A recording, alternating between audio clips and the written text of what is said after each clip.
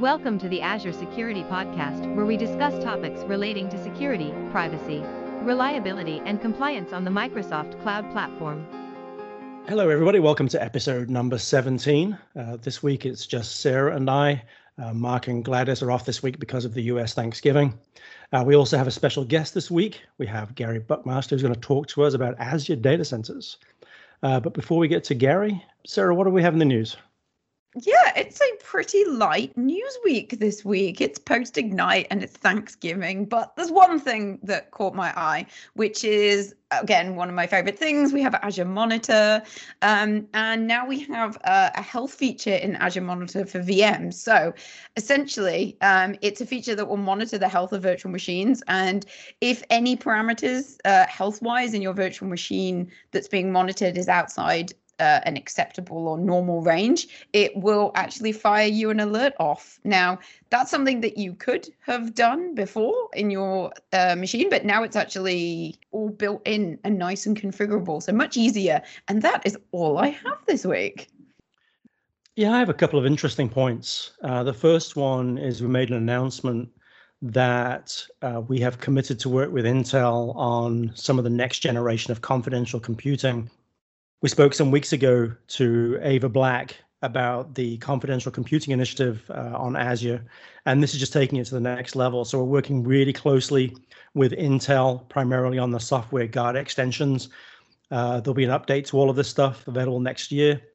This will unlock many, many more confidential computing scenarios for our customers. We already have some available today in the likes of, say, SQL Server in IaaS. We also have the ability to run containers inside of what are called secure enclaves. And we also have the Open Enclave SDK. You can use specific kinds of virtual machines to build your own enclaves if you wish. The other thing is, this is in preview. Azure Storage now has the ability to prevent shared keys. If you're not familiar, you can basically get to Azure Storage in two major ways, or the authorization you can use in two major ways. The first one is either using AAD, which is obviously authentication and then authorization. And then the other one is by using a shared key. Some customers don't like the idea of a shared key. So now there's the ability to prevent the use of shared keys altogether. Another item that I noticed when I was reading through some of the confidential computing work, we haven't really talked much about this, but a critical part of confidential computing is being able to verify that the secure enclave is actually the authentic secure enclave and not a rogue. And we do that through the Azure Attestation service. That's in preview right now. It's kind of bespoke, but if you're building your own secure enclave using the Open Enclave SDK, or you're using, say, SQL Server, or you're using some of the other services that will come on stream, you need to use an attestation server. And so that's a service that we have now available in Azure as well. And the last point I want to bring up is that we now have Terraform support for Azure Firewall. So you can actually deploy an Azure Firewall policy using Terraform. There's still a couple of areas still where Terraform doesn't support everything that ARM templates do, but thankfully it looks like HashiCorp are filling that gap substantially. So with that, let's change tacks and let's turn attention to Gary Buckmaster, who's going to talk to us about Azure Datacenters. So Gary, why don't you spend a moment, introduce yourself, how long you've been at Microsoft and what you do? Yeah, thanks. I've been with Microsoft now for almost 3 years, and prior to that, I joined Microsoft while I was still living in Singapore, and so I've had a lot of opportunity to travel for Microsoft, going to various countries and talking about Azure. Prior to that, I was a technical sales lead for the company that IBM bought and turned into IBM Cloud, so a company that some of you may remember called SoftLayer. So I've spent a lot of time in and around big enterprise data centers for quite a while.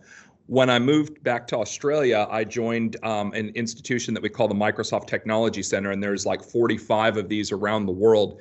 And this is a place where we bring customers to do really deep technical engagements around anything to do with Microsoft technology. So it could be Azure, it could be Office 365, it could be Power Apps, it could be some combination thereof. And we'll sit down with them, figure out what it is that they're trying to solve for. We have all the toys in the toy box. So I've got Azure Stacks, I've got HoloLenses, we've got, every single Microsoft device here, and we can create whatever the scenario is that the customer is trying to solve for, and then we can rapid prototype, do some hands-on hacking, and ultimately, hopefully, deliver the outcome that they're looking for, so that then they can take it off and turn it into some sort of a production type deployment. I have got here in my notes, explain what a data center is. Now, I'm going to assume that quite a lot of people listening probably have an idea what a data center is, but maybe we should talk about data centers in cloud and cloud providers and how they're different. Yeah, no, it is a good question. And I guess the conversation really changes depending on what kind of a data center we're talking about. Because in my career, I started with, like, the first data center that I was looking after was quite literally a closet inside of an office that had a few AV cable racks and a bunch of old HP servers that were bolted into it. And then almost every job after that, the scale of the data center that I was looking after changed by an order of magnitude. So it was really eye-opening when I, started at SoftLayer, and we're talking about a pod that's like sort of 2 megawatts and 150 racks of servers, and that's one pod, and there's 4 per data center.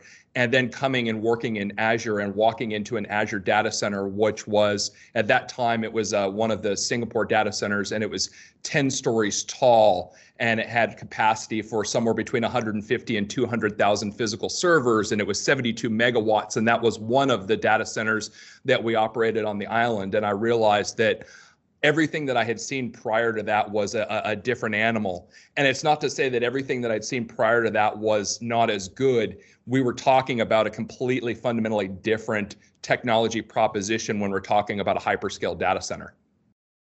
That sounds significantly bigger, because my first job was working in a data center, but it was a lot smaller than that. It was just one floor in the UK.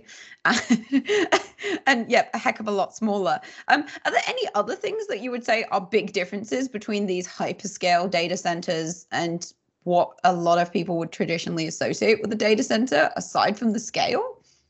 Yeah, it's a good question. There's a bunch of engineering problems that need to be solved for when you're talking about hyperscale. One of them that Microsoft has been really on the front foot about is talking about energy efficiency and power usage and water usage. When you're running these big hyperscale style data centers, they're very power intensive. I mean, they'll have the actual power substation right on the property, because that's the amount of power that they're drawing, and they need very reliable power. They use a lot of water for cooling, and that can potentially have a lot of impact on the environment. And so designing the data center for absolute efficiency to make sure that we're not wasting tons of power, wasting tons of water is one of the design considerations. Another one is just when you go into an enterprise data center, you're going to have various sets of compute that you need to design for. So for instance, I might be running an SAP HANA environment, and there's going to be some specific compute that I need to stand that up for. And I'm going to have a power budget, and I'm going to have some rack space budget that I need to accommodate for. But I also might have a really storage intensive workload, and I need to have a couple of storage area network devices, and those are going to have a power budget. Or I might have something that requires a lot of GPUs because I'm doing maybe some rendering, or I'm doing a machine learning algorithm.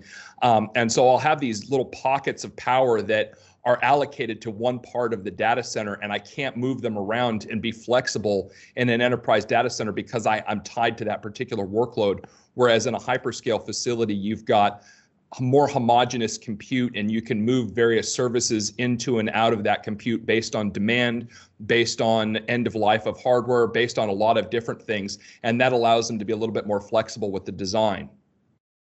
How does that play into, because we talk a lot in Microsoft about all the different Azure regions that and we talk about the redundancy, and of course traditional data center redundancy is just making sure you have some fairly physically separate locations. But when we talk about that on hyperscale on a global level, how does that work? There's 3 concepts that we use when we're describing a data center environment for Azure. The first terminology that we use is a geography or a geo. And more often than not, now that is a country boundary. But for the purposes of discussion and just to be as inclusive as possible, a geography for us is basically going to be a data residency envelope. So it's going to be, Australia, for example, where there's going to be a data residency requirement around keeping certain types of data onshore at all times. But, in the European Union, for example, we could have regions of data centers that are throughout the European Union, and they're going to respect the data residency or data sovereignty requirements of the European Union. So Geo is the first one. And then inside of Geo, we will deploy one or more Azure regions. And typically it's 2 Azure regions. And a region is usually centered around a metropolitan area. Like in Australia, it's Sydney and Melbourne are the two major public cloud regions. And we'll have multiple data centers in that region that are used to deliver Azure services. And so it's important to note that when we talk about an Azure region, we're talking about multiple data centers that sit inside that region to deliver Azure services. And in some cases, those are going to be multiple data centers clustered on a single physical campus, but more often than not, they're clusters of data centers that are geographically separated from each other inside of a latency envelope so that we can keep storage consistent, but they're separated enough that a localized instance like a power outage or a flood or a fire or something like that is only going to impact one set of data centers and not the entire region. Now you touched on it a second ago. These different sovereign clouds, you mentioned the EU, and of course we know GDPR is a huge thing for anyone who deals with EU citizens' data. But can you talk a little bit more about these sovereign clouds and what they are? Yeah, so there's Azure Public Cloud, and that's you go onto the Azure portal and you sign up for a service, and you can deploy into any of those regions. And that number, by the way, changes almost on the daily. So we just announced yesterday, we announced Sweden is the latest region. So I think that brings us up to 67. We also have a couple of sovereign clouds, and the one that most listeners of the podcast here will be familiar with would be the United States Department of Defense cluster of data centers or regions that we supply to the U.S. government. But then there's China. And we have a set of Azure services that are delivered into China, but with respect to China's rules around how non-Chinese companies can do business inside of China. And then we have an additional sovereign cloud in Germany, and there's some specific rules in Germany around how services like public cloud are delivered. And so there's a sovereign cloud environment that stood up in Germany that respects that particular set of rules. When I'm talking to customers and we're designing a system, invariably we talk about cryptographic defenses, especially encryption of data at rest. So I take as an example, say SQL Server or say Azure Storage, and there's an option there to encrypt the data at rest. And often when I'm talking to customers, I explain to them, just be aware of what that is really trying to mitigate. And what it's there to mitigate is essentially a stolen hard drive. It's not there to mitigate an attacker coming in through the front door. Now, if you own the key to that, you can pull the key and the attacker just gets ciphertext. But invariably, when I say stolen hard drive, or perhaps a hard drive that isn't destroyed when it fails, a customer will say, well, hang on. So what happens to a hard drive when it fails? How do I know that my data is secure, even though a hard drive has been decommissioned? How do I know someone isn't going to walk out the building with a hard drive? Yeah, and that's such a good question. And I have very similar conversations with just about every customer who comes through the door. And it partially comes from an enterprise data center practice mindset, right? Having worked in enterprise data centers for a long time, there's a set of security controls that you have to work through in order to get access to the data hall. Then once you're in the data hall, you can lay hands on servers, and yes, potentially you could pull a hard drive out and walk out the door with it. If you're used to that enterprise mindset, you immediately map that into a public cloud environment. You think, oh, well, hang on, that risk exists. And so what are the controls that exist to mitigate that risk? And I need to be able to answer that question. There's a lot to unpack. And I guess the easy way to do that is let's sort of paint a picture. When somebody who is going to go into an Azure data center, and there's only a very small portion of the Microsoft employee base that can actually go into any data center, even if you're cleared for access, unless you have a specific reason to be there on that particular day, you don't go to the data center. You don't get on the property. So there's only the people who are cleared to have access to the data center. And of that subset, there's only a subset of people who can actually go into the data halls. So let's assume that I have access. Let's assume that I work in the data center, because the real risk is insider threat, right? So let's assume that I'm a data center technician, that I have access to go into the data center. In order for me to go into the data hall, I have to go through metal detectors, and those metal detectors are manned 24/7, 365, and they're looking for data-bearing devices going into and out of the data hall. There's very strong controls around actually putting hands on the compute. And there's a lot of monitoring around if you actually go and pull a drive out of a server, there's a process that we use where we monitor when that happens. So if I'm a data center technician and I'm working in an enterprise data center, there's a subset of activities that I have to do as interrupt activities. And one of them is a storage device like a dead disk, for example, that I need to go in and replace straight away because there's only so much redundancy that's there. At Azure scale, we're talking about hundreds of thousands of physical disks in one data hall. And so we have a lot of software that makes sure that when one of those disks dies, as they do almost every minute, we replicate that data. So when you put data into Azure, we immediately make 3 copies at minimum of that data, and we spread that across multiple disks, multiple storage appliances throughout the Azure region. So there's a lot of physical redundancy that's in there, and then that redundancy is managed by software. And so that means that when a disk dies in place, we leave it in place, and we have a process around when we go and we reclaim those disks and how we deal with those disks and destroy them to ensure that, number one, that the data security requirements are kept in place, but also because it's very cost intensive. The requirements around how we go and we pull the disks out, how do we replace them? If we were to do that ad hoc, it would be very expensive for us to do and be quite risky. So rather than going and replacing disks individually, we'll actually go and cull all of the disks at the same time. So one of the controls there is just that in order to go and lay hands on the physical server in the first place, it only happens at a time when we're reclaiming disks. And then there's a set of controls in place around how that's done, that there's multiple sets of eyes on how the disks are being pulled out, how they're being stored, how they're being taken through the data center, and ultimately how they're shredded on site. And we do shredding on site at every single one of the hundreds of data centers that we have around the world, so that by the time your data physically leaves the data center, it's in a physical form that simply can't be reclaimed. There's no way they're going to get the data off of it. So that's one set of controls. But then from a hyperscale perspective, there's another set of controls that's even probably more complicated. When we're talking about 3 or more copies of data that's spread across multiple disks, we're actually talking about, let's use a gigabyte of data, for example. That gigabyte of data is then broken into shards, and then those shards are spread across multiple disks, and there's 3 copies of each shard. It would be nearly impossible for somebody who walks into an Azure data center to be able to look at a particular disk and say, this disk contains the information that I'm interested in that belongs to customer X. And so this is the disk that I need to grab, because of the actual scale of what we're talking about and how quickly data moves into and out of these devices. So there's the security controls that we have in place, and then there's also just the scale of a hyperscale data center facility. Trying to bring all of that together to go and find a particular bit of data that you're going after is beyond non-trivial. It's nearly impossible. Hey, thanks for that.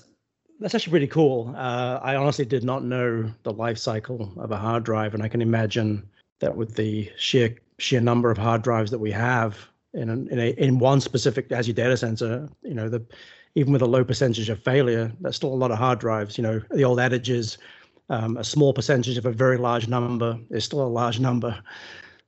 One thing that I do a lot is compliance work with customers, sort of building threat models for them, for their applications, and making sure that they have all the appropriate mitigations in place, including things like TDE, transparent data encryption. But also invariably, when we're looking at different programs, we have to talk about things like, well, what are the physical protections on the data center? What are the HR policies? Do you have policies around hiring and firing people? Well, they're obviously outside of the scope of the application that we're designing, and certainly outside of my scope. but the customer still has to worry about it, right? Because they need to prove to their auditors that all the appropriate defenses and policies are in place and procedures are in place.